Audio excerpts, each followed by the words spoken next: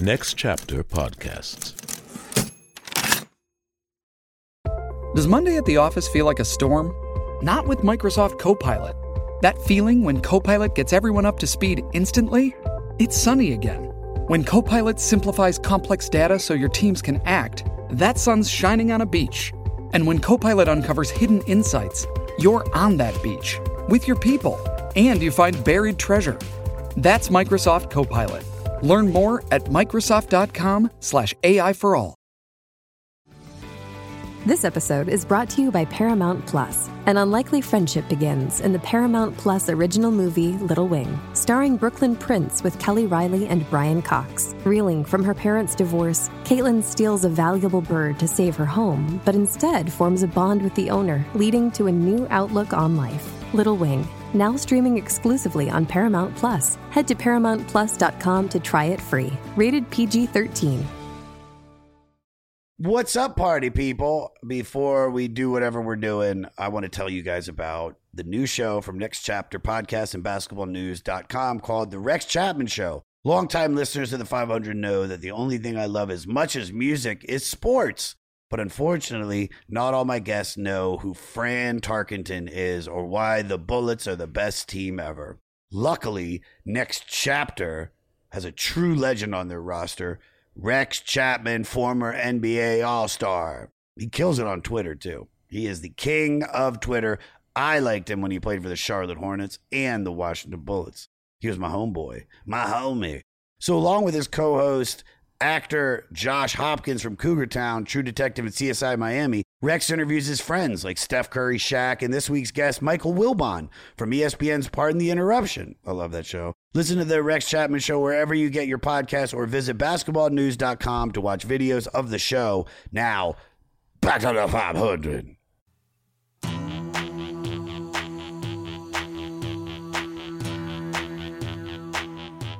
The 500, the 500. J.A.M. been walking us down through that 2012 edition, so it ain't nothing too new. Hundreds more to go and in need of a friend. The king of fleece for Angelo, talking the 500 until the end. Talking the 500 until the end. With my man J.A.M. on the 500, talking the 500 until the end. Let me tell you that everything is everything. Everything is everything. Everything is everything. Everything is everything. You're right, Lauryn Hill. God, I love this. It's came out in 1988. It's called The Miseducation of Lauryn Hill. It's number 314 out of 500 on the 500. Yo. How is everybody? I've been on the road for 3 weeks. My vocal cords are getting back to a place where I feel good. Big ups to Katie Riggs, my vocal coach. Her father is one of the greatest vocal coaches of all time, and Katie is nothing short of that. She is incredible, and the fact that I'm able to talk, give her love. At Katie Riggs Music, follow her. She's great. At DJ Morty Coyle, always give Morty a shout out. We love him. We see him. We're seeing him more often right now, which is great. June 12th, June 13th, I will be in Los Angeles. I have taken over the Comedy Store, Goddamn Comedy Jam on the 12th. It's a Sunday. Shimmy Shimmy Ya on a Monday. If you're in LA or the surrounding California areas, come to that. June 24th and June 25th, I will be in Washington, D.C. at the D.C. Improv. And then June 27th, very important show for me, Goddamn Comedy Jam at the 930 Club. It's for the 30th anniversary of the DC Improv. The band's coming, Adam Ray's coming, Jessica Curson. It is going to rule. Get tickets at joshadammyers.com. Also, you can see me in Montreal. Canadian people, I'm doing the Nasty Show for like 10 days just for laughs. I'm doing a 500. I'm doing a jam. There's always doing a lot of jams. And by the time this comes out, it'll be announced that I'm doing Cancuni again in November. bunch of jams, bunch of shows, man. I'm always doing something. Subscribe to the Patreon so I'll ask your questions. Patreon.com/the 500 podcast. $5 or more. You can ask each guest a question. Send us your questions. I need more of them, guys. Come on, look at the list and we need more. All right. Miseducation of Lauryn. I can remember the summer this came out, being in Europe. It made me such a fan of soul. I already was a fan of hip hop, I always was a fan of rock, but soul. Lauryn brought that to my life. And I mean this. One of the best records of my lifetime, in my opinion. Just in my opinion. I love this record. It was really nice to dig into it again because I spent a lot of time with this record, man. A lot.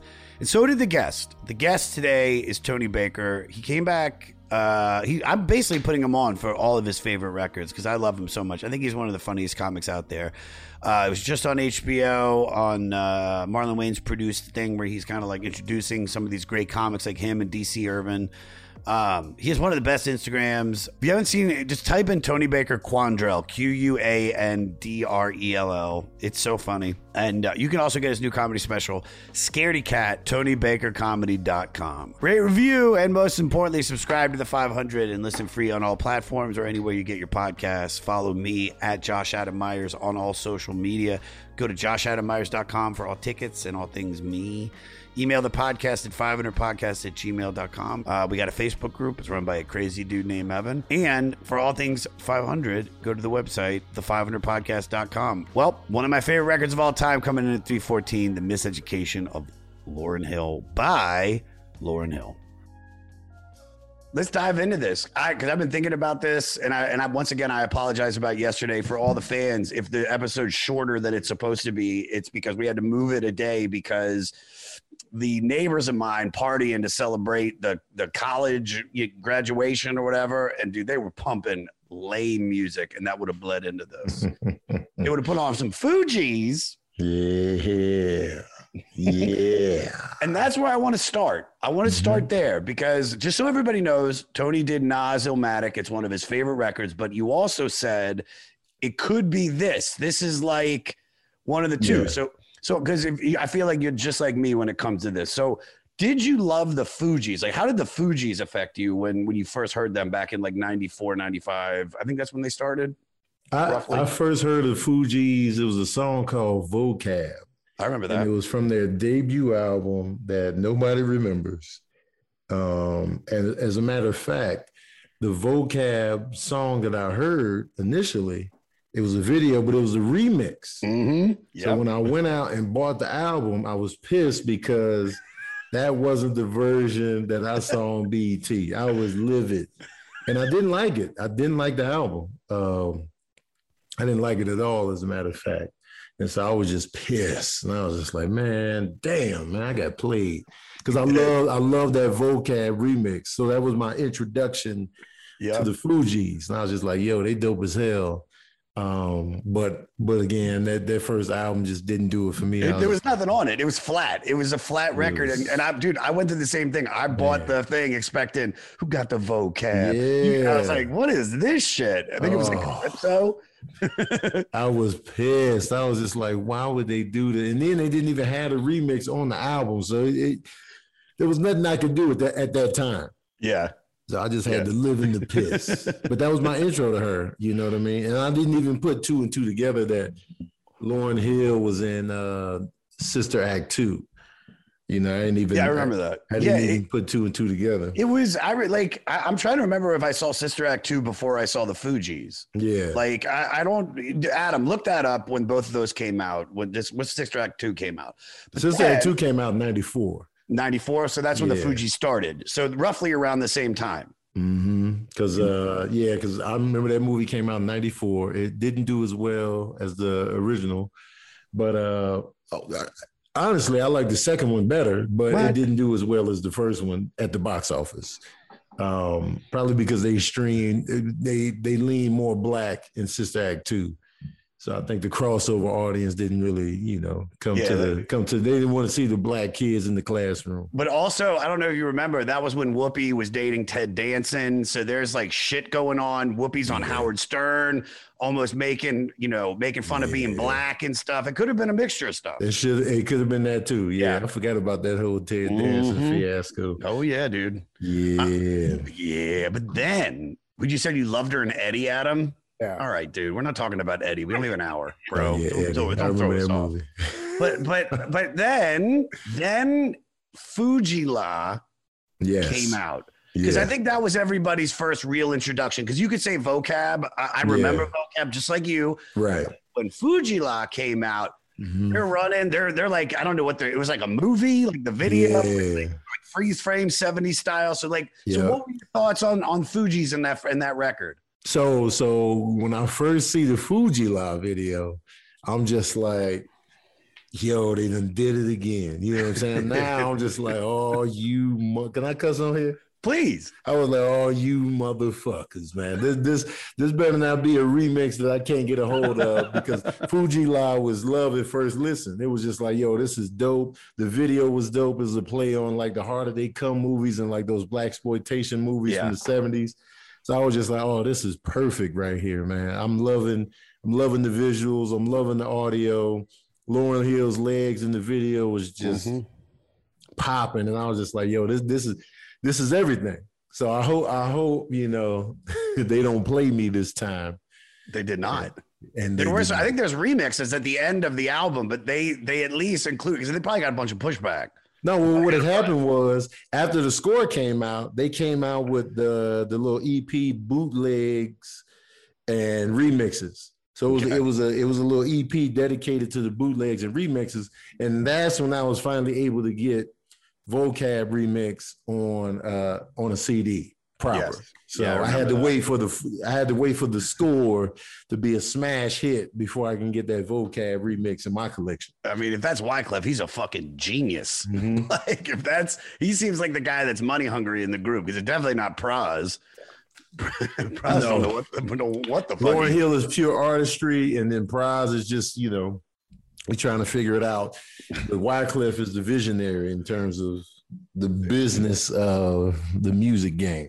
I don't know if you obviously you don't agree with what I'm about to say, but I remember the Fugees came out and I liked Fuji a lot, but I think I got so overwhelmed by how much MTV was just playing that video over and over. It was like you couldn't get away from the Fugees the year that album came out, especially after they released Killing Me Softly, which I realize it now how great that song is, how powerful that song is. But I think I think I needed this record we're going to talk about to come out before I fell in love even more with Fuji. Because what was that like? Because you said something about like you saw Lauryn Hill's legs. Was Lauryn Hill like a sex symbol? Like, because I mean, she was hot. I always looked at her as just being this very cute, small woman. Right. But I mean, to the black community.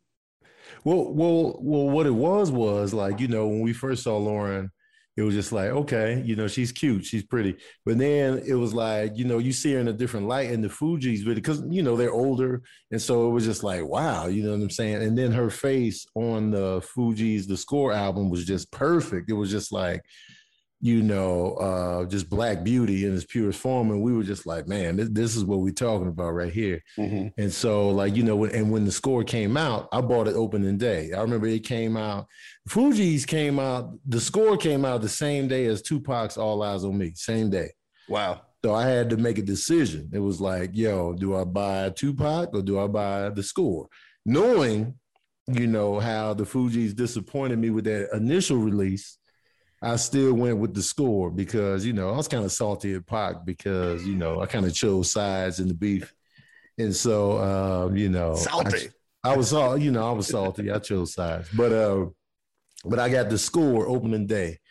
And when I tell you, immediately I was just like, now this is not a disappointment. That's one of those albums you can just let it play.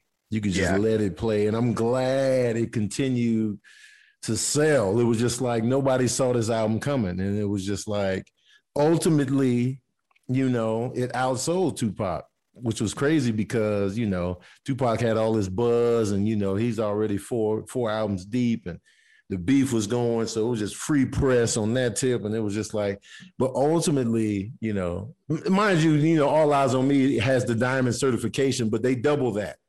So it's like, if you get a diamond, if you're a double album that goes diamond, technically you only sold 5 million actual copies. Yeah. To get the diamond. So they double that. But Fugees was just a worldwide phenomenon with the score. And it was just like, that was one of those albums that deserved every copy sold. And yeah. I completely agree. There's a couple tracks on it that don't hold up as much, but the ones that do, it really showcased, how good hip hop could be. That wasn't like, because that was also when Gangsta was starting to really get big. And that was a record that was in the vein of Tribe Called Quest, where it's like, no, we're saying something. Right. We're saying something that everybody can dig on. It doesn't have to be white, black, Mexican, whatever. You could be in gangs. You don't have to be in gangs. Right. But listen, because we got to start getting into this record because you only have a little bit of time. But like, dude, I was attracted to the two people the most, Wyclef, because I remember when the Carnival came out, I fucking got the Carnival, bring your ass. Positivity. Yeah. I mean, the sketches are lame as fuck. I just listened to it last night. I was like, oh, God. It's so long. I'm just like, why? Why we had to have so many sketches? So many sketches, dude. There's like 34 tracks. It's ridiculous. Yeah. But the thing that made me love the Fugees, and I'm curious if this is the same thing, was Lauryn. There was something special about Lauryn Hill that you just felt the second she sang "Killing Me Softly" or the hook to Fuji Law, whatever it was. Like, what was that? Was that what you were attracted to too? Yeah, it was like, Lauryn was a standout. She was the first face I saw, and it was just like, man, this is just, Wyclef, grew on me and surprised me actually with the Carnival. Yeah. Like the Carnival was an album I could not stop playing. I was just like, I didn't expect to really like this album this much from Wyclef, and I loved it. I was like, I couldn't stop playing it. And so, and Lauryn's on that album as well, and it was just like every time she shows up, she delivers. It was like, they're whether she's singing, rapping, whatever, everything she showed up on, she delivered. And I was just like, man, Lauryn is just special. So, when Wyclef dropped his solo album, I was just like, oh, man. So when you were hearing buzz about Lauryn dropping her solo album, it was just like, man, I hope, she lives up to what she's been presenting so far. You know what I mean? And so she did that. Oh my God. So just so everybody has an idea of what happened before this record, we got a little breakdown. I could go through, let's just talk about Lauryn. Born in 1975 in Newark, New Jersey, moved to South Orange, New Jersey as a child, came from a musically oriented family. Her mom played piano. Her dad sang in local nightclubs and at weddings. Some of her biggest influences, which once I say these, you're like, that fucking record. Curtis Mayfield, Stevie Wonder, Aretha Franklin, Gladys Knight, and Marvin Gaye. She got her start by singing national anthem before a middle school basketball game and eventually went on to amateur night as a contestant on Showtime at the Apollo. Do you remember that? Did you like? No, I didn't see the Apollo thing until after. I saw it after. She sang Smokey Robinson's "Who's Loving You." Yeah. In high school, she formed a group with classmate. I'm just gonna say Praz Michael because there's no way I can say his real name. Praz Michelle. No, it's Praka. I don't even know if Adam wrote that right. Praka Rizal. Oh wow! I tried my best. Yeah. They called Translator Crew because they wanted to rhyme in different languages. Eventually, multi-instrumentalist named Wyclef Jean came along, and they performed in local showcases and at talent shows. Hill always had the singing chops, but started wanting to develop her rapping skills, studying Ice Cube to develop her flow. The Translator Crew renamed themselves to the Fugees in 1994. They released that album that Tony talked about that was straight butt cheeks blunted on reality. And then their second record, which we've talked about for the last few minutes, The Score, catapulted them to stardom. It peaked at #1 on the Billboard chart and stayed in the top 10 for 6 months. Fuck, dude. The success of tracks like Killing Me Softly, Ready or Not, you could say it was never Praz. You could say it's Wyclef, It's his style, or you could say it's Lauryn. I'm going to say Lauryn, despite the success of the album, the Fugees started to crumble in 97 and split to work on solo projects, which is where we are right now, everybody. This episode is brought to you by Paramount Plus. Get in, loser! Mean Girls is now streaming on Paramount Plus. Join Katie Heron as she meets the plastics in Tina Fey's new twist on the modern classic. Get ready for more of the rumors, backstabbing, and jokes you loved from the original movie with some fetch surprises. Rated PG-13. Wear pink and head to ParamountPlus.com to try it free. Hey, it's Kaylee Cuoco for Priceline. Ready to go to your happy place for a happy price? Well, why didn't you say so? Just download the Priceline app right now and save up to 60% on hotels. So whether it's Cousin Kevin's Kazoo Concert in Kansas City, go Kevin, or Becky's Bachelorette Bash in Bermuda, you never have to miss a trip ever again. So download the Priceline app today. Your savings are waiting. Go to your happy place for a happy price. Go to your happy price, Priceline. I don't think everybody realizes this. This is probably the best record made in my lifetime. In my opinion, I remembered when this was getting ready to come out. And like I said, I started to I didn't like the hype of the Fugees, but they lived up to it. Right. The album, because I think I started smoking a lot more weed and I started hanging out with the right people that were playing it. And I was like, oh, right. No. This is really good. So the idea, and then Wyclef's record came out.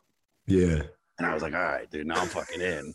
but I was ready for that Lauryn Hill thing. I was ready for it. And I don't know if you remember the first track that they released. It was the bonus track. It's Can't Take My Eyes Off of You. Right. That was before Doo-Wop. Doo-Wop was, I think, getting ready to come out, but I remember before everything, they did Can't Take My Eyes Off of You, and I was like... It was on the Conspiracy Theory soundtrack. Was it really? Yeah, it played at the end of the movie Conspiracy Theory with Mel Gibson and Julia Roberts. That was the first time I heard it. Yeah. And I was just like, yo, this is a Lauryn Hill track. It's fire. So, so when the album came out, I already was familiar with that song because I heard it on that movie. But it's the same thing. It's like you don't know what the album's gonna be. All I know is that I wanted more of whatever that was, because that's such an iconic song, and to have her add 90s hip hop feel into it, it's still to this day I will never turn it off if it's on. Yeah, it's that fucking good. Yeah. So just so we can pick it up, this is what I came to. The more I've researched this record, especially this go around, of what I fucking love about it is that you have to understand that there's a beef between Wyclef and Lauryn. Holy moly, it just keeps getting better. Let's pause this episode. Have you ever thought about starting a podcast of your own? I know I make this sound easy, but the truth is, creating a successful show like The 500 takes more than just a killer idea. There's a ton of work involved behind the scenes, but luckily, I've got my team at Next Chapter Podcast behind me, making sure everything comes together. So if you've had that big idea for a podcast rattling around your head for a while now, but don't know where to start, why not make it a reality with the help of Next Chapter? Guest booking and interview recording, they got it. Post-production editing and sound design, they got it. Advertising and marketing support, they got it. Next Chapter Podcast has been producing the 500 since the drop, because I know the owner, Jeremiah Tittle. That's my home skillet. And they do a great job. I'm not going to lie. I do love Jeremiah, and I trust him. So if you guys want to make some podcasts, go to ncpodcast.com/contact and send them a message ASAP to get the ball rolling. And now back to the podcast. I'm assuming you know about this, right, Tony? Yeah, I heard about it. So following the split of the Fugees, Hill's former bandmate Wyclef blamed the split of the group on Hill's pregnancy. So I guess from everything I know is Lauryn Hill starts fucking around with Rohan Marley, and she becomes pregnant. And through other circumstances, I think through the breakup, because her and Wyclef dated, and now they break up. This is kind of what has inspired Hill to make the solo record, which everybody is saying, don't do it. Don't have this kid. Yeah. Because it's going to ruin your life. It's going to ruin your career. You're about to blow up. You're about to try to make a solo record. Right. And Wyclef, at the same time, I think she started to work with Wyclef and then was like, no, fuck this. Like, we're not on the same page. That caused even more beef. His tumultuous relationship with Hill and Jean marrying another woman while being in a relationship with Hill. Oh, shit. Okay. So he was in another relationship, starts fucking around with Hill. Shortly after Hill began working on the solo project, she turned down Wyclef's offer to produce the record.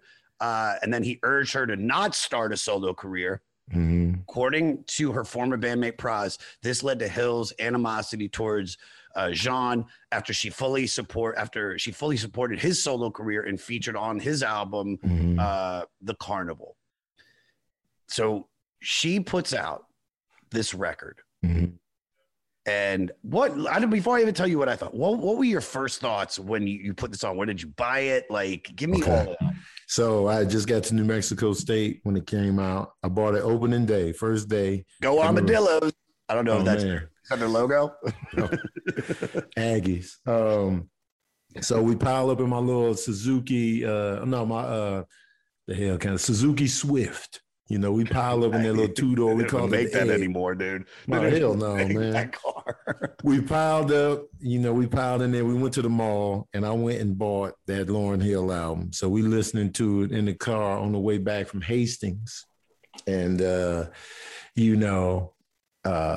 The Lost Ones is the first song that we hear, and it's just, everybody in the car feeling it. We just like, okay. And then it follows it over X Factor, and we just like, God damn. And then Zion, and it's just like, back-to-back heat. So it was just like, man, she already delivering on, the expectations, And here's the thing. I was going to ask you this because Lost Ones is straight hip hop. It's a straight diss track, which we come to find out later about Wyclef, and I think probably Praz too.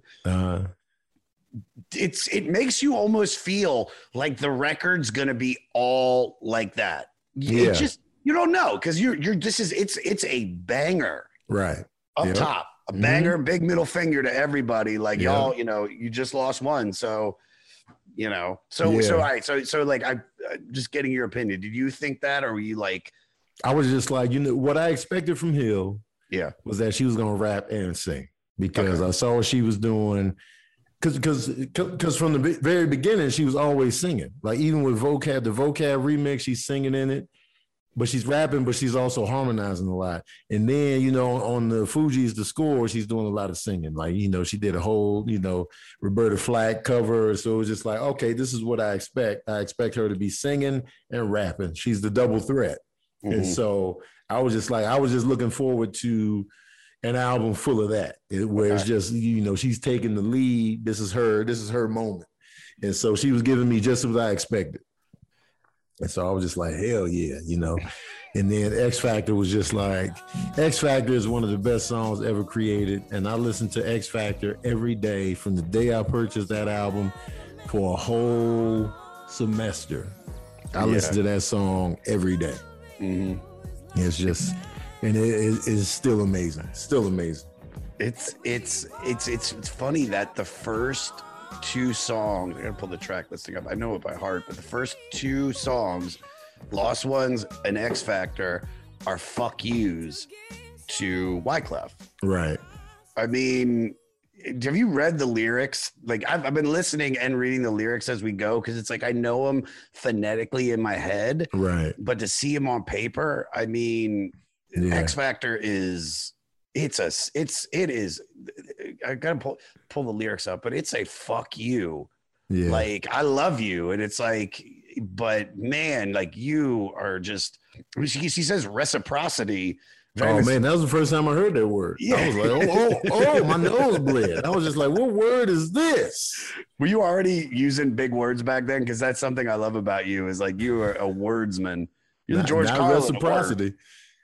Definitely not reciprocity. I was just like, what, who? My nose bled. I had to pull out the booklet on that. I didn't even Google, you know what I'm saying? I had to pull out an actual book and be like, what the hell did she just say?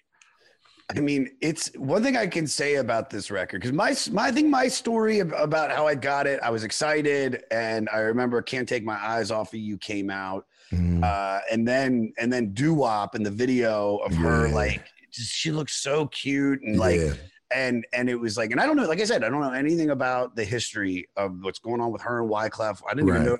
I didn't know either. I don't think anybody did. Yeah. I was just like, I just knew I was excited about this. And then the album came out, I think 2 or 3 days before I left for Europe. I was going to Europe for 7 months. I didn't know I was going for 7 months, but I knew that I was going for a while. Me and my buddy. And this record is when I listen to this record, it takes me back to Europe. I think of this and Beastie Boys' Hello Nasty are like, are the 2 records I was just fucking pounding. Yeah. And I mean, I fell in love with it because this is like, how could you not? I mean, it's got everything that you need on it. It's got hip hop, it's got reggae, it's got great guitar, it's got soul.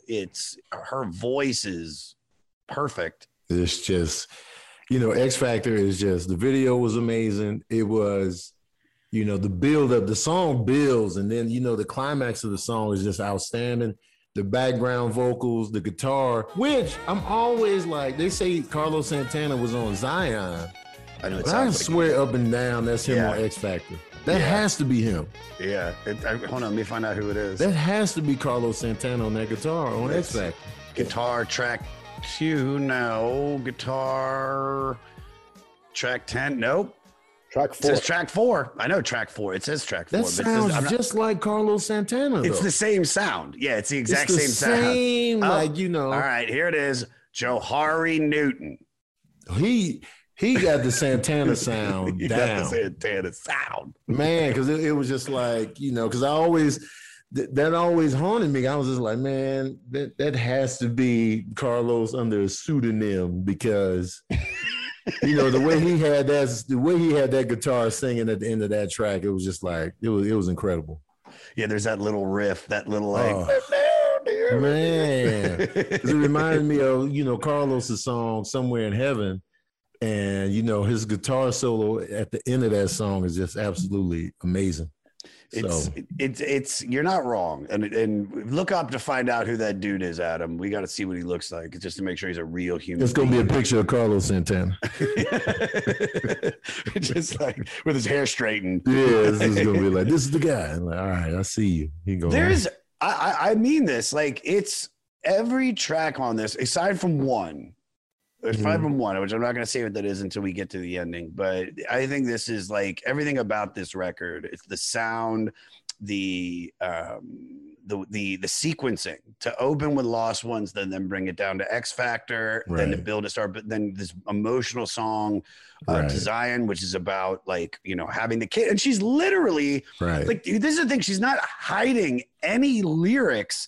Like X Factor. Kind of, you could say it's about love, or it's about her career and how somebody is telling her you're not going to amount to anything. You're chasing this fame instead of making art. And then Zion is about like, I mean, she lays it out like, listen, look at your career. They said, Lauryn, darling, baby, use your head. And she's like, no, I chose to use this song. It's like, it's heavy. It's heavy. Doo-wop. What'd you think of Doo-wop? What'd you think of when Doo-wop was? I loved it.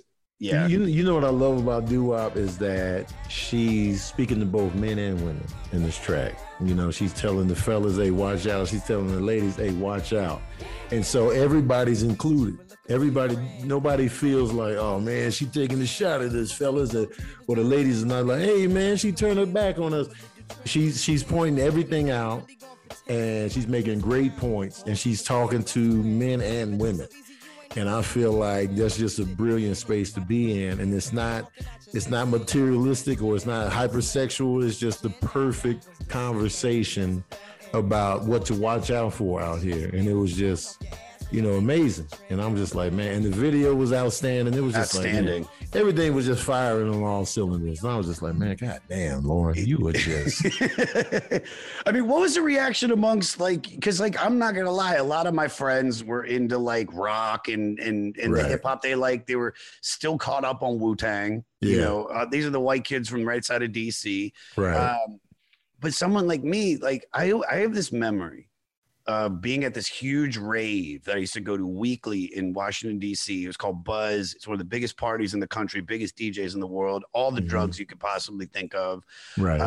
And being like really fucked up. But in my head, I could just not stop singing Nothing Even Matters, which is like one of the most beautiful love songs, you know, of my lifetime. And it feels honest. It's like, and having D'Angelo, which he's just, I mean, it's like, what was like the amongst your friends or amongst your homies, like what was the reaction from this record? I'm assuming incredible. Let me tell you something, man. When this album came out, everybody was playing it. You go to everybody's dorm room. This album was in rotation in everybody's dorm room. It was that album. It was the one everybody was listening to. We go to the women's dorm room. We in there. We walk in. You know, the album is playing. Nothing Even Matters is playing. Like, you know, and this is D'Angelo when this is prime D'Angelo. Like, you know, he's white hot. Sexy. It was just like, man, sexy. Dude. this is prime D'Angelo. This is before Untitled, but it was still like he's coming off of Brown Sugar, and every appearance that he does, he's just killing it. So it was just like Lauryn and D'Angelo together. It was just the perfect match. Like, you know, and these are two artists we wanted them to date. We wanted them to be together and be singing to each other for real. Yeah. So it was just a perfect storm of that type of record. And we were all in. We were just like, man, this is amazing. I think one of the things that I really, you know, and I mean, love about this record, because it came out and I was obsessed, much like you and all your friends. And regardless of whatever other music I've gotten into throughout my life, I've always had a moment in the year where I put this album back on. Yeah. And especially, I think a lot of it has to do with the fact that she's never made anything since. Right. You know what I mean? So this came out in 98. I pumped it. And then when they were talking about her doing an unplug, and I was so excited, dude. I was fucking jazzed. And I remember I bought it immediately. And that day I had to go work at this crab house in Baltimore called Krabby Dick's. It was owned by these two gay dudes. They eventually fired me because I stole some cream of crab soup.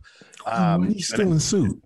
Because I took it, and then I was like, the kitchen dude was like, "You're gonna pay for that?" I was like, "Yeah, I'm gonna pay for it, dude. I'm just on my break. I'm gonna eat it, and then I'll go ring it in when I clock back in." Yeah. Because I didn't ring it in immediately, he told John, the owner, and John and Dale they were crazy, and they fired me on the spot. Wow. I needed that job too, man. Man, the soup, dude. But they were soup Nazis, man. Look, dude, obviously it worked out for me because I'm doing a podcast about Lauryn Hill years later. So fuck them. They're in Rehoboth Beach right now. Was the soup good? Adam, it was incredible. If you're asking me. Because if you would have stayed at that place, you would have never pursued stand up, and it wouldn't have led into anything. Who knows? Like, you'd have went out, you'd have climbed the corporate ladder at the place, and then you still be there now. Yes, I'd be in Rehoboth. Yeah, I don't want to be in Rehoboth. But I got that unplugged, and I went to the crab house to work. And I remember we used to have to peel potatoes. Yeah. And I put it on, and I was like, "Yo, dude, it's that new Lauryn Hill." And I just remember the guy that was peeling potatoes with me was like, "Dude, this is depressing the fuck out of me, dude." Right. It's the sound of a woman having a breakdown. Yeah.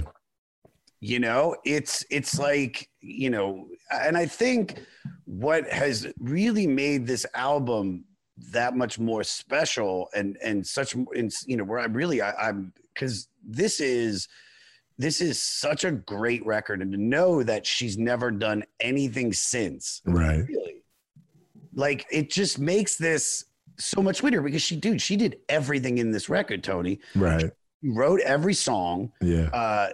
When they try to throw new producers on her or try to help her, and she's like, no, I got this. She's written every song. She produced the entire record. Right.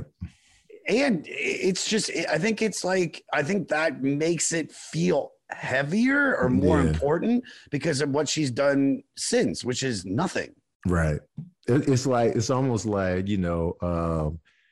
it's like, it feels like she passed away. I don't want to say, anything ill like that, but it's like that's the kind of mystique the album has, is because she hasn't done another proper album since. So it's just like, it's just like Biggie dropping Life After Death, or like, these albums that were dropped by these artists that were gone too soon. It's just, it makes the album even heavier. And like, it means, and it was very personal, and every track nothing felt like filler here. And it was just like pure artistry. And it was just like, man, and how do you top that? Like there's almost no way to top something like this. So it's just like the pressure of, oh man, you gotta come. Cause it was like, she was winning Grammys. She was breaking records on the Grammys, and like, she went gold first week. So it was just like,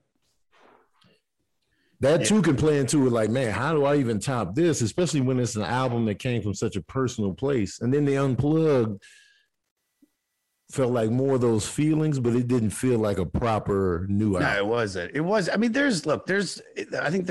was a double disc, and I remember. So did I.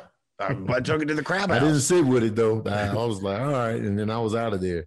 Quickly. I might have listened to it for, a week. Yeah. And then it's not this. And this is what I think everybody wanted. This episode is brought to you by Pepsi Wild Cherry. Pepsi Wild Cherry is bursting with delicious cherry flavor and a sweet, crisp taste that gives you more to go wild for. Getting wild may look different these days, but whether it's opting for a solo Friday binge watch or a big night out, everyone can indulge in their wild side with Pepsi Wild Cherry. Also available in Zero Sugar. So grab a Pepsi Wild Cherry and get wild. Lucky Land Casino, asking people, what's the weirdest place you've gotten lucky? Lucky? In line at the deli, I guess? Aha, in my dentist's office. More than once, actually. Do I have to say? Yes, you do. In the car before my kids' PTA meeting. Really? Yes. Excuse me, what's the weirdest place you've gotten lucky? I never win and tell. Well, there you have it. You can get lucky anywhere, playing at LuckyLandSlots.com. Play for free right now. Are you feeling lucky? No purchase necessary. Void where prohibited by law. 18+. Terms and conditions apply. See website for details.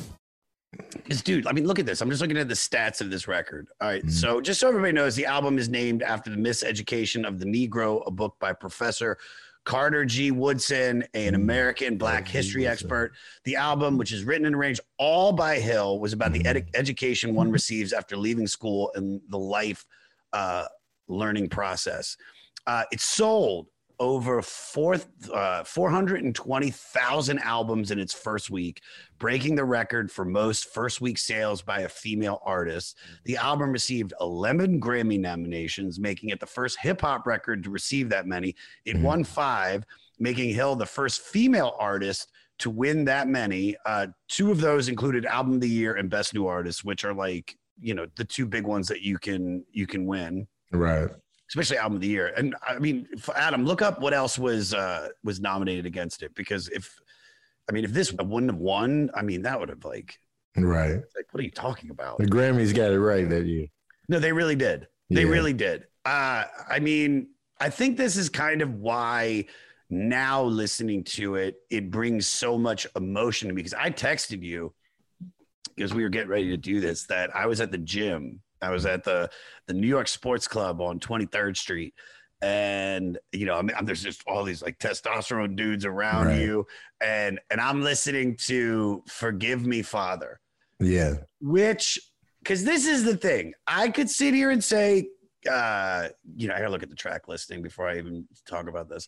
I could say, because dude, it's like I'm trying to pick out my favorite song. I don't want you to tell me yours yet. We're gonna ask that at the end. But it's like, dude, it's gone through so many layers where it's like at first it was Can't Take My Eyes Off of You, then it became Nothing Even Matters, then right now it's like I'm like, fuck, Everything is like one of the best songs. Oh, and that video is crazy. It's crazy. And then the Miseducation of Lauryn Hill, which is just like I'm fucking running. I'm super have so much I want to talk about. So I text Tony, everybody. I'm listening to Forgive Me, Father. And that part where she's like talking about the backstabbers, she's like Cain and Abel, Caesar and Brutus, Jesus and Judas. Right. And I just started tearing up. Right. Because this is why I think I love this record and why it's even more important to me now for multiple reasons.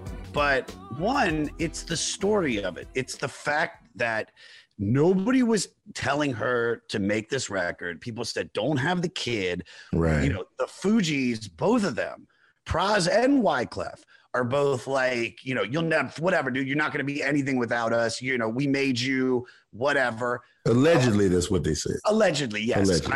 I have no, but judging by the songs. Well, yeah. It could have been, I just didn't want to throw Pras in there. Maybe he wasn't. Man, fuck Pras, dude. I'm still waiting on a solo record. Where is it? He put one out. Well, we're not talking about Superstar. it. Yes, okay. He had his song with ODB and Maya. Yeah, but if Maya doesn't fucking sing that hook, then that song ain't shit without Maya. Maya was sexy. Dude, Maya was sexy. Have you seen her lately? Pull her up, Adam. Pull up Maya. Go to her Instagram page. She looks incredible. She got OnlyFans? I'll sign up for that shit. She's like she's super vegan. She looks amazing. Really? Oh, absolutely. I think I gotta go. Well, you weren't vegan by the time you were still eating meat back then when this record came out. Oh hell yeah, man! That was Meats McGee. You're like the barbecue, like fuck yeah, see some ribs. I was meeting McClintock when this came out. I was eating everything, man. I went to Jack in the Box after I bought this album. Got the worst food in the fucking world. Man, got a jumbo Jack. But I think what really has moved, because dude, after I left the gym, I came here. And to my apartment, let me see her. Oh yeah, dude. Yeah, she's gorgeous. I'm telling you, she hasn't missed a beat. Time has been on her side for sure. She looks incredible. I always get worried that when people share their screen and you see the tabs up top, there's going to be like, you know, bukkake explosion. Oh yeah. Like Adam always like, make sure you close that shit out, dude, before you show your screen. I ain't showing you mine, dude. It is bad. The tabs right now, I have a D'Angelo before, and I had an after one, but I lost that one. No, D'Angelo went through a bunch of moments where he was first record, he just looks like a normal dude. Second record, Drop Dead Gorgeous. I mean, that video propelled him to be this. I mean, he became a sex symbol, and then he got. Yeah, it's the D'Angelo. That's the good D'Angelo. But then it became Fat D'Angelo, and Recluse D'Angelo. Yeah. Yep. So, but you know, when he did drop that album finally, it was a good one. Oh, it was great. Black Messiah. Yeah, that was a good album. I love D'Angelo. We did. It's funny that we're doing this. We've done the score. I did that with Andrew Santino on the podcast. And then I did D'Angelo, that second record. I can't think of the title. I did Voodoo with Michael Rappaport. Oh, wow. And what was funny was, like, I remember we had like some real hip hop shit coming up, and I was like, you want to do one of those? He goes, no, I'll do D'Angelo. Yeah. Because one thing is that I love the sound of neo soul. I think neo soul in the 90s when it started coming back, and I love the hip hop that was all from that collective. I love Common. I love Mos Def. I think Black Star. I'm surprised that Black Star isn't on this, because it damn sure need to be. It damn sure needs to be. Yeah. Yeah. That was the funny thing about Chappelle which is nothing funny about a comic getting attacked on stage, but how everybody that was side stage like beat up the dude. Yeah. So I can imagine like the dude who got beat up talking to the cop, and he's like, and there I was getting choked by Erykah Badu's head wrap. The Soul Aquarian beat down. Yeah, I got Mos Def is just curb stomping me. Talib Kweli is working on my side. Oh man, I was like, oh shit, Black Star's back together. The collective, man. But they're making this great music. I think I go home after crying at the gym, tearing up, and then I put the record on by myself, and I lost it.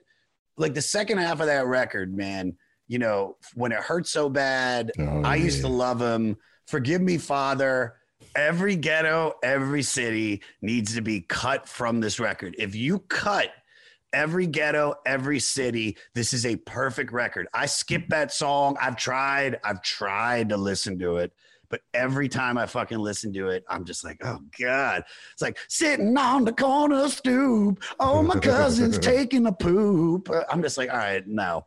It is the weakest track on the album, but it's still solid. But if they lost it, it wouldn't.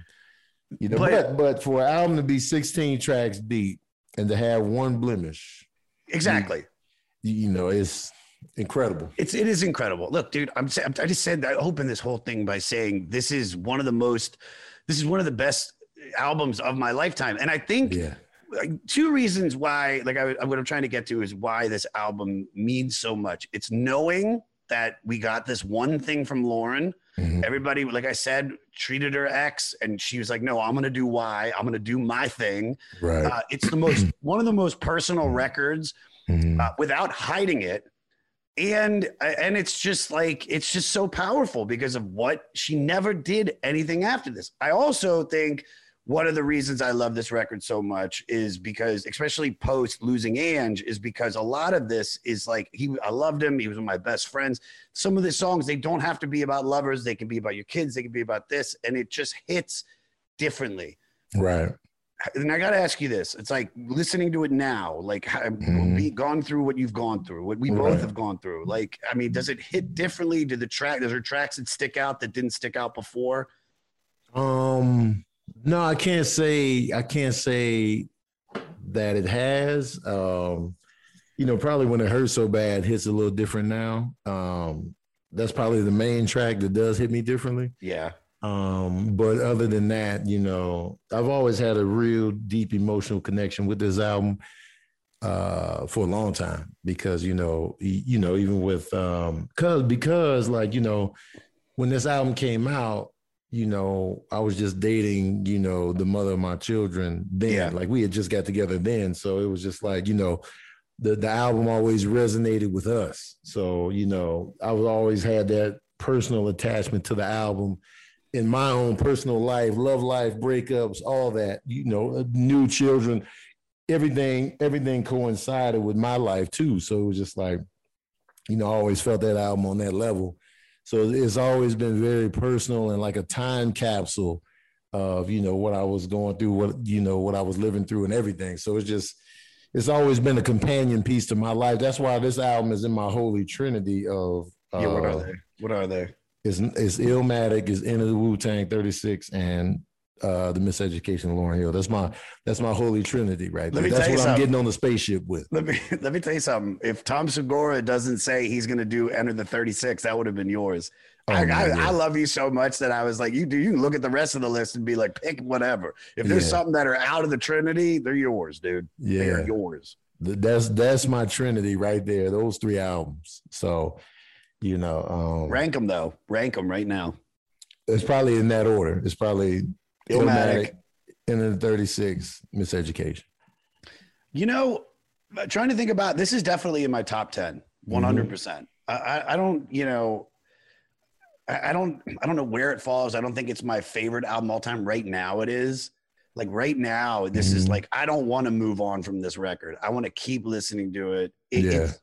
I don't know many records that satisfy, like, how do I put this? Like I know music so well and I feel music on such a deep level that if I listen to a song and there's like a bridge that doesn't go to this note that I want to hear listening to like the rest of it, and there's just like, I'm like, just do that. And if you did that, this would be a perfect song. Play the chorus one more time. Like, just do it. We need it. Right.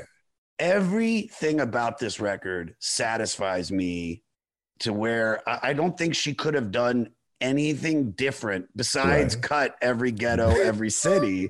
It's so bad, dude. Yeah. Like Chunky Monkey, Ben and Jerry's, all them kids over there are scary.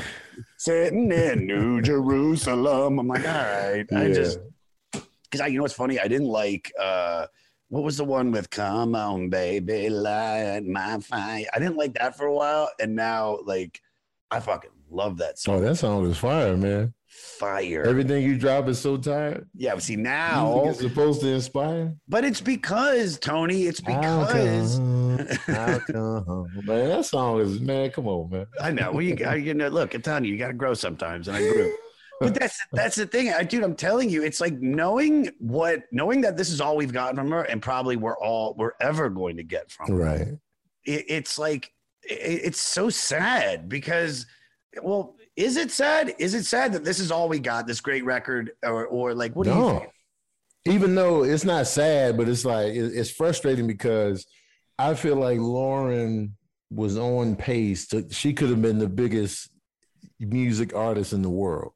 Yeah. Ever to exist had she had, kept going on this plane, because she was able to transcend, she was headed towards that Bob Marley type status where everybody is all in on this. It was like she was the perfect representation of, of blackness and womanhood and femininity and like, emotion and visual, and like everything was it was the perfect storm of just like humanity in her with this music. And it was just like, man, it was crazy. And it was just like, yo, we've been needing this. We've been needing this, because she's talking, and all the lyrics, it felt very personal. No cookie cutter, the label head wanted me to write this song about this. And it was just like, those lyrics were she sat in those lyrics, and like, it was from the soul, and it was just like, man, we feeling it.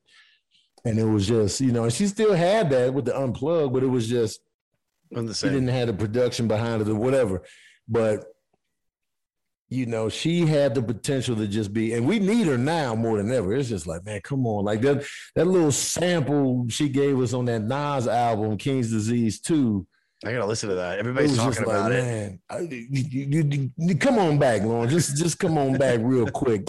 Give us something, because it's like, everybody's on the materialistic, they're on the hypersexual, or they're on just just talking shit, and it's just like there's no heft unless you go underground, like outside of Rhapsody and underground artists. But she's underground too. It's just like the mainstream female rappers right now. Not to pinpoint, the males are doing it too, but we have that balance of, it's a lot of male rappers out here ain't talking about shit, and they selling, they streaming like crazy, but at least we have Kendrick and J. Cole who have content with the sales to back it up.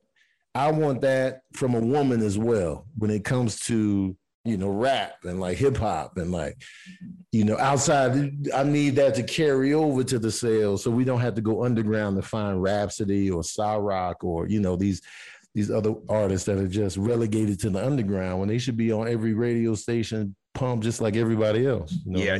It's funny that you say that, because she held the record for a female artist. And Adam, double check my math or somebody's gonna get mad, but I remember reading it that it hadn't been broken until Cardi B.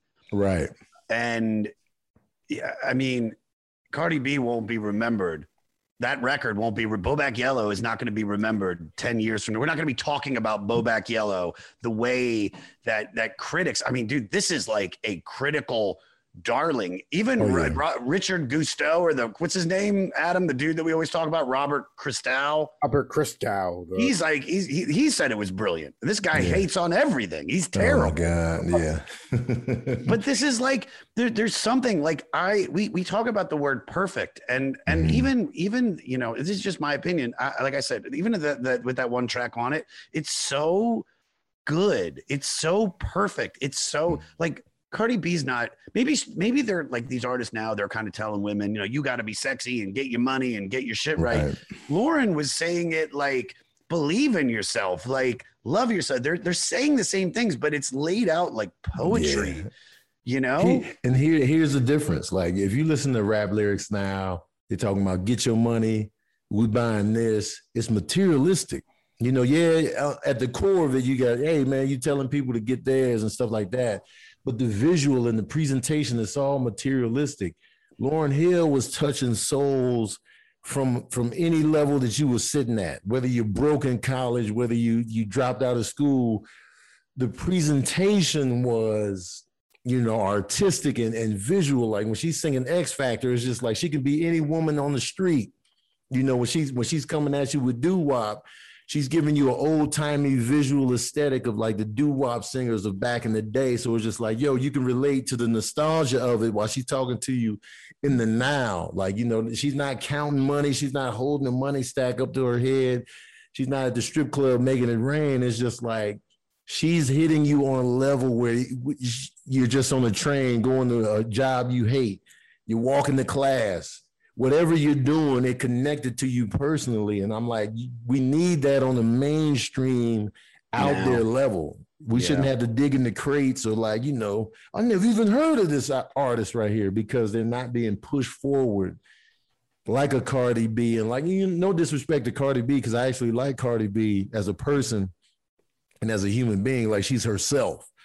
But I just feel like there's an imbalance of what we're pushing out there to the masses. Hey, this is Chris Swinney, formerly of the Ataris and currently host of That One Time on Tour, part of the Sound Talent Media Podcast Network. Have you ever wondered what it's really like on the road? The highs can be euphoric, but the lows can be crushing. Join me every week as I chat with industry pros about what it's like living out their wildest dream and, in some cases, their worst nightmare. Past guests of the show include members of NoFX, Pennywise, Bad Religion, and more. Listen and subscribe at soundtalentmedia.com.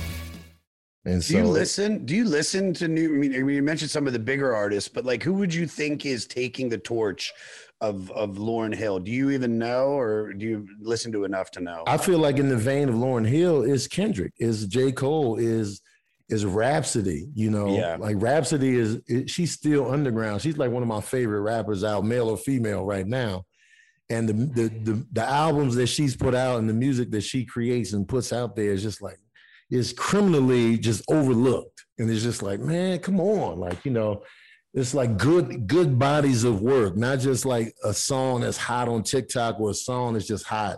Yeah. She's making good bodies of work in the vein of like Lauryn Hill. So it's just like a thought out project with a theme and like content all throughout.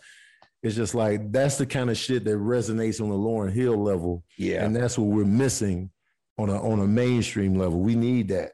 Yeah. You know, I don't think there is anybody that is doing what she does, because, you know, she has one of the best voices. It's like there's moments where she hits these little runs and everything is everything that I just get choked up because it's so beautiful.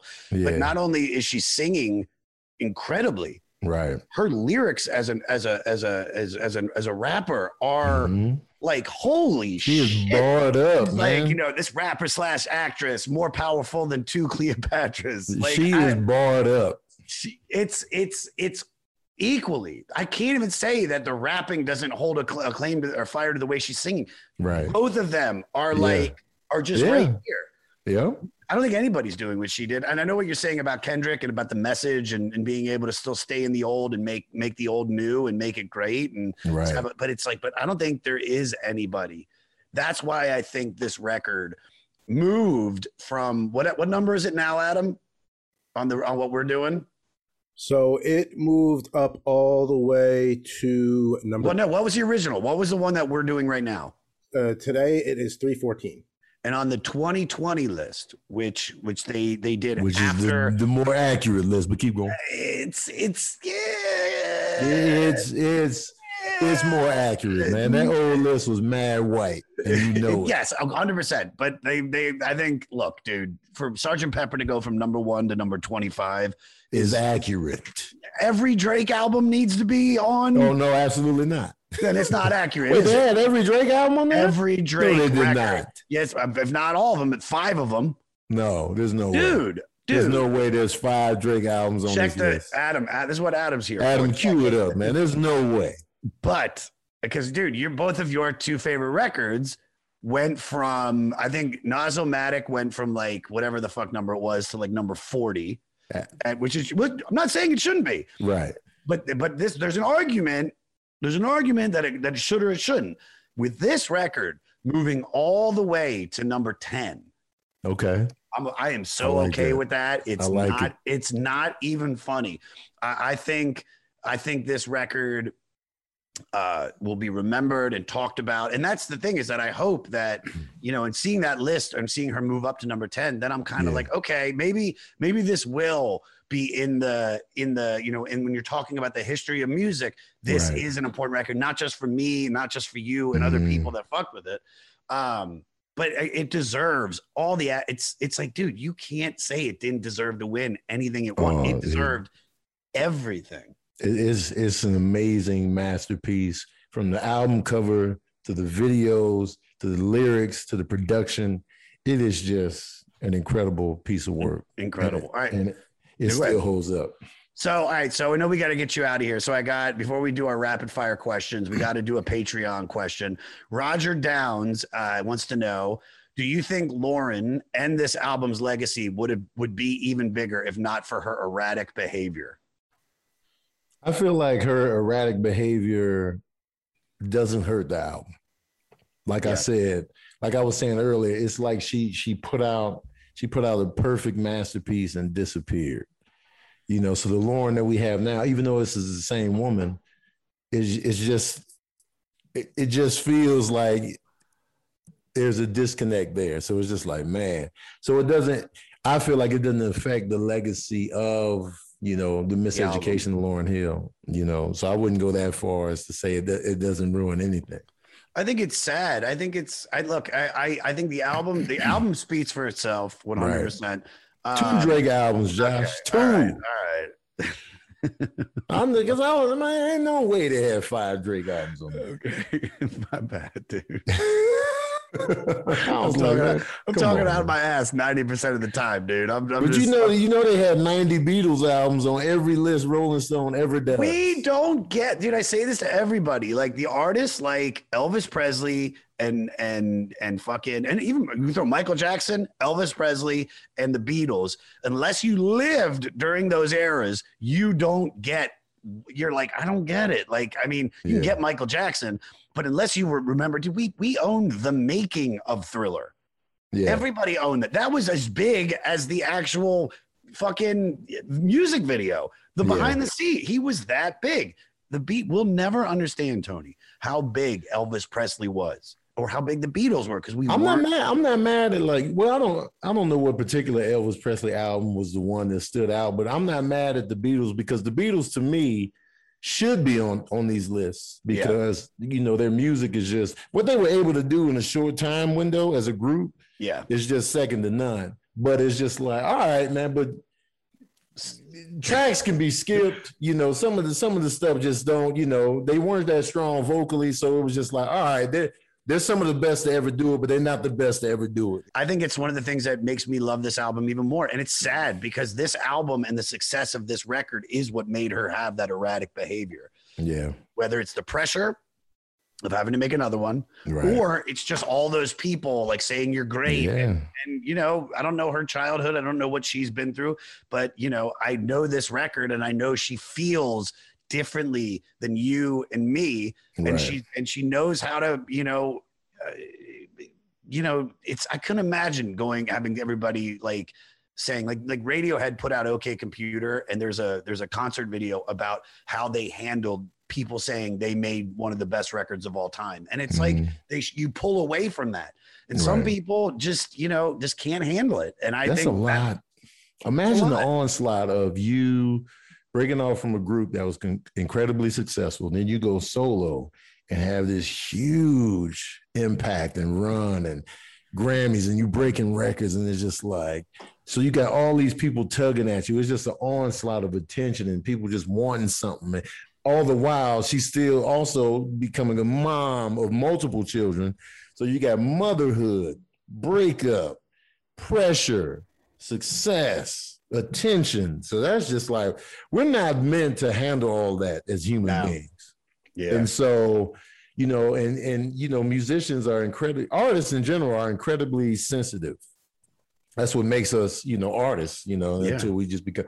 So, that's a lot to contend with, especially when you weren't in the game. Like, even Michael Jackson crumbled, but he was groomed since he was a baby to withstand some of the pressures of superstardom and showbiz, and even that fucked him up. But it was just like he was able to hang in there and still, put out new music. But you got to be a special breed to handle weather that kind of storm.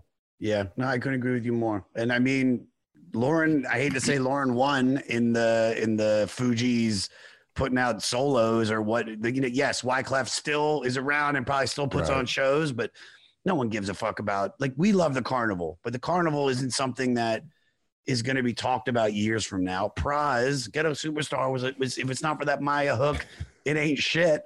But the carnival is incredible album. I love the carnival. And I feel like if you compare it to the Miseducation, fine, but like on its own merit, the carnival is a amazing piece of work.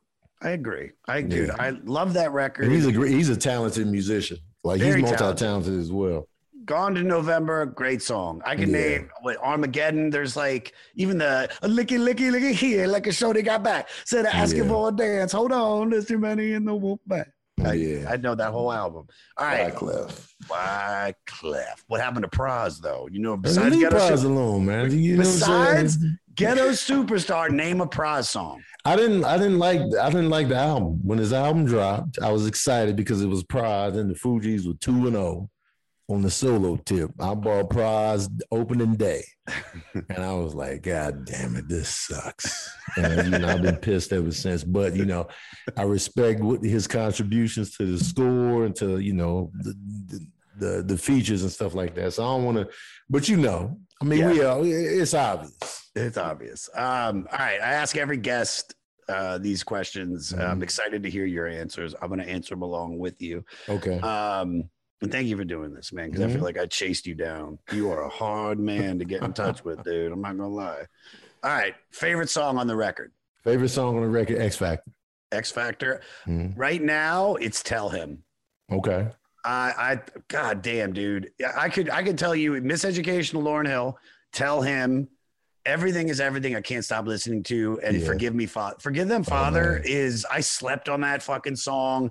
Those little bridges that bonk, and gain a neighbor. Oh, that got me at a gym. At a gym. All right. Crying. I cry a lot. All right. I know this shit. Me too. But you have more grace. I don't have. I'll be crying. I was crying in the gym today, man. But I like crying in the gym because I can hide it in the sweat. You know what I'm saying? All right. I'm curious to hear yours. I'm not even going to call it least favorite song on the record, but what song do you skip over? I'm gonna go with the same one you did, Every Ghetto, Every City, because I don't like the way it sounds when they first start. That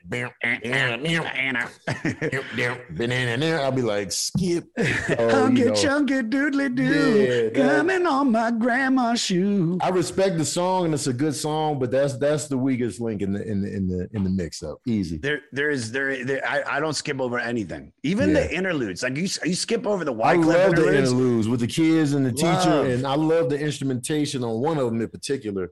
I love that instrumental that they're playing in the background.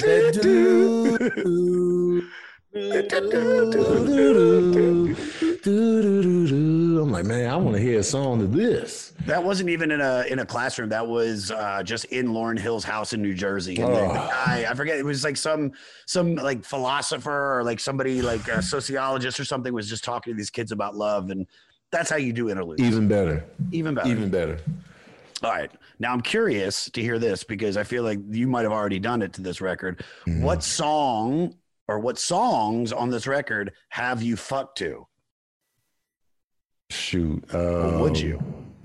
Shoot. One of the Baker Boys might have been conceived to this album. I definitely smashed while this album was playing, but I'm not sure which song was on. Because some of these songs will have you feeling bad for smashing to, but the one that's most smashable to is probably Nothing Even Matters, because that's like the sexiest song on the album, I would say, because it's a lot of pain in the other tracks. You know what I mean? Yeah. But you can't be smashing the X Factor and it hurts so bad. And like, you can. It sounds like it. You could be getting it in the final hour and like, When it hurts so bad, you can say it. You can smash that. I used to love him. You can smash to that. Even you can smash the doo-wop, that thing. I think you can smash to almost everything on this record. You might just even start it with like Lost Ones and then just fucking go, dude. It's so silly.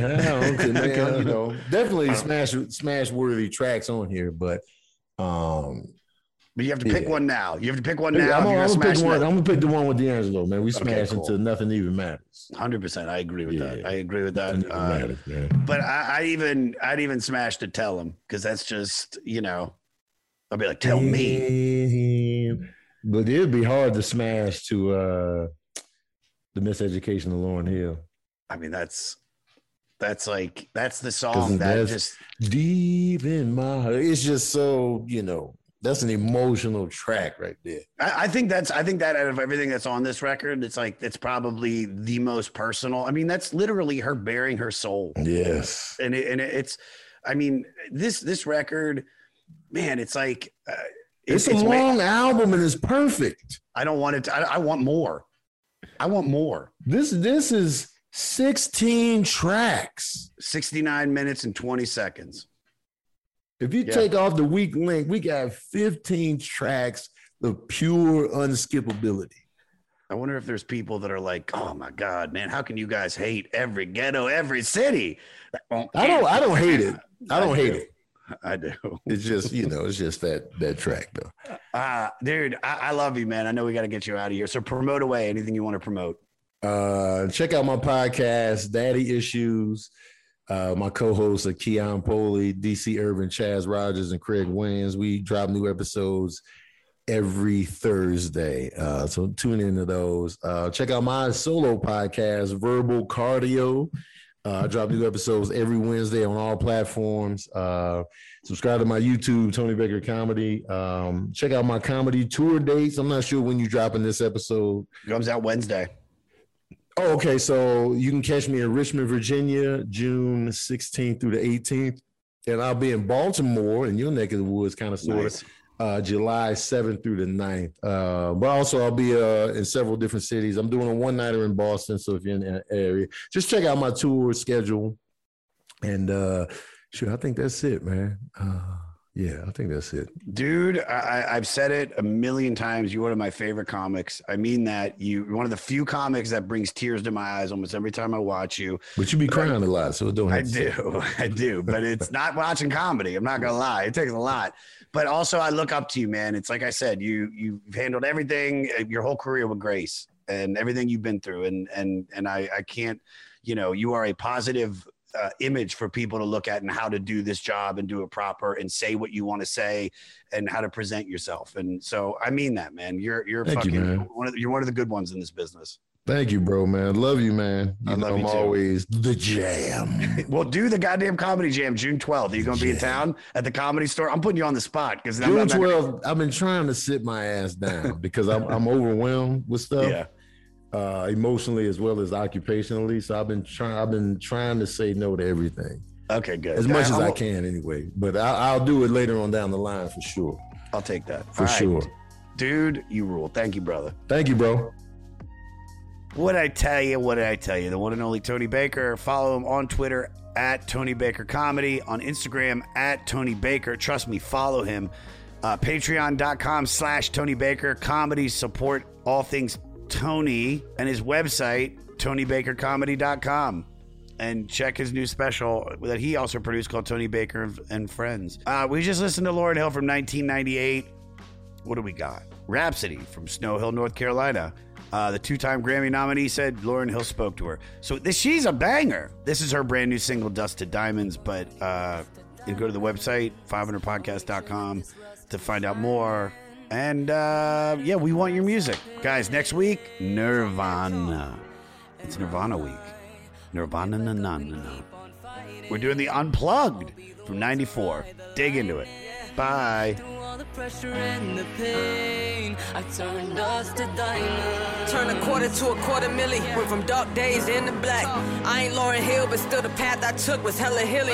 A queen within her palace, every stone you threw, look what it built me. This for every baller that you caught, I hope you look to Billy Jean King, my gloves swing, I made them see stars and thrillers. Layla Kelly. Ran the track like Flojo, nailed me to the crosses. X Games, Kelly Clark's, pipe down, made him do it. Arena screams Serena, this like Jesus music. Never seen nobody body like she bodied with that body, Jesus Christ. Counting all the crosses, Diana Taurasi, hella nice. Veins filled with hella ice, so why I need the jury? I put a spin on everything, yeah, I'm Christy Yamaguchi. I turn dust into diamonds and turn diamonds just like Dot. I'm Richard's son, but not enough. They still try to sock her price and never foot the bill.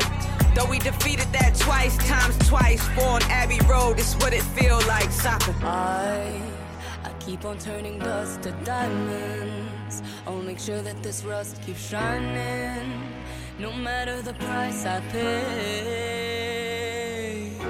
And I'll get back up and keep on fighting. I'll be the one to ride the lightning.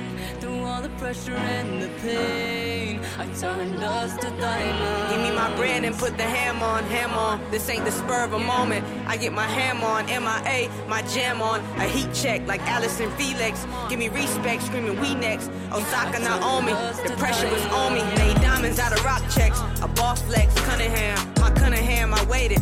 Remember all the roads that they gated. I skated, you should join it just like Jackie do. Whatever occurs, see it through and up the checks.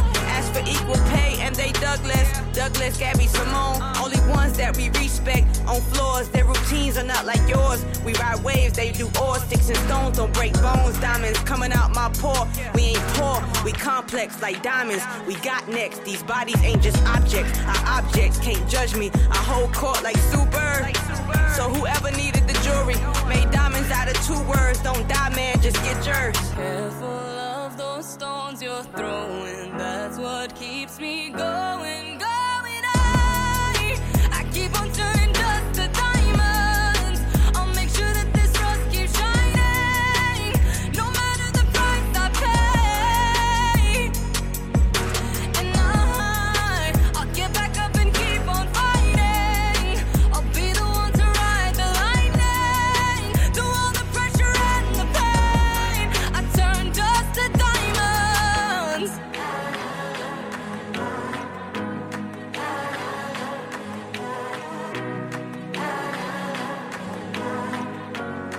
I turn dust to diamonds.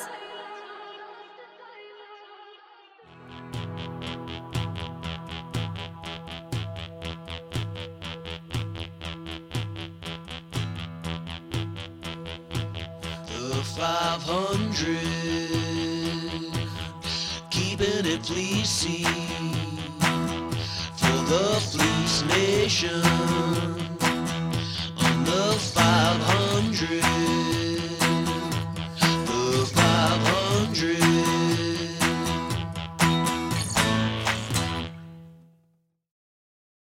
Hey guys, it is Ryan. I'm not sure if you know this about me, but I'm a bit of a fun fanatic when I can. I like to work, but I like fun too. It's a thing. And now the truth is out there. I can tell you about my favorite place to have fun. Chumba Casino. They have hundreds of social casino style games to choose from with new games released each week. You can play for free anytime, anywhere. And each day brings a new chance to collect daily bonuses. So join me in the fun. Sign up now at ChumbaCasino.com. No purchase necessary. VGW Group. Void where prohibited by law. See terms and conditions. 18+.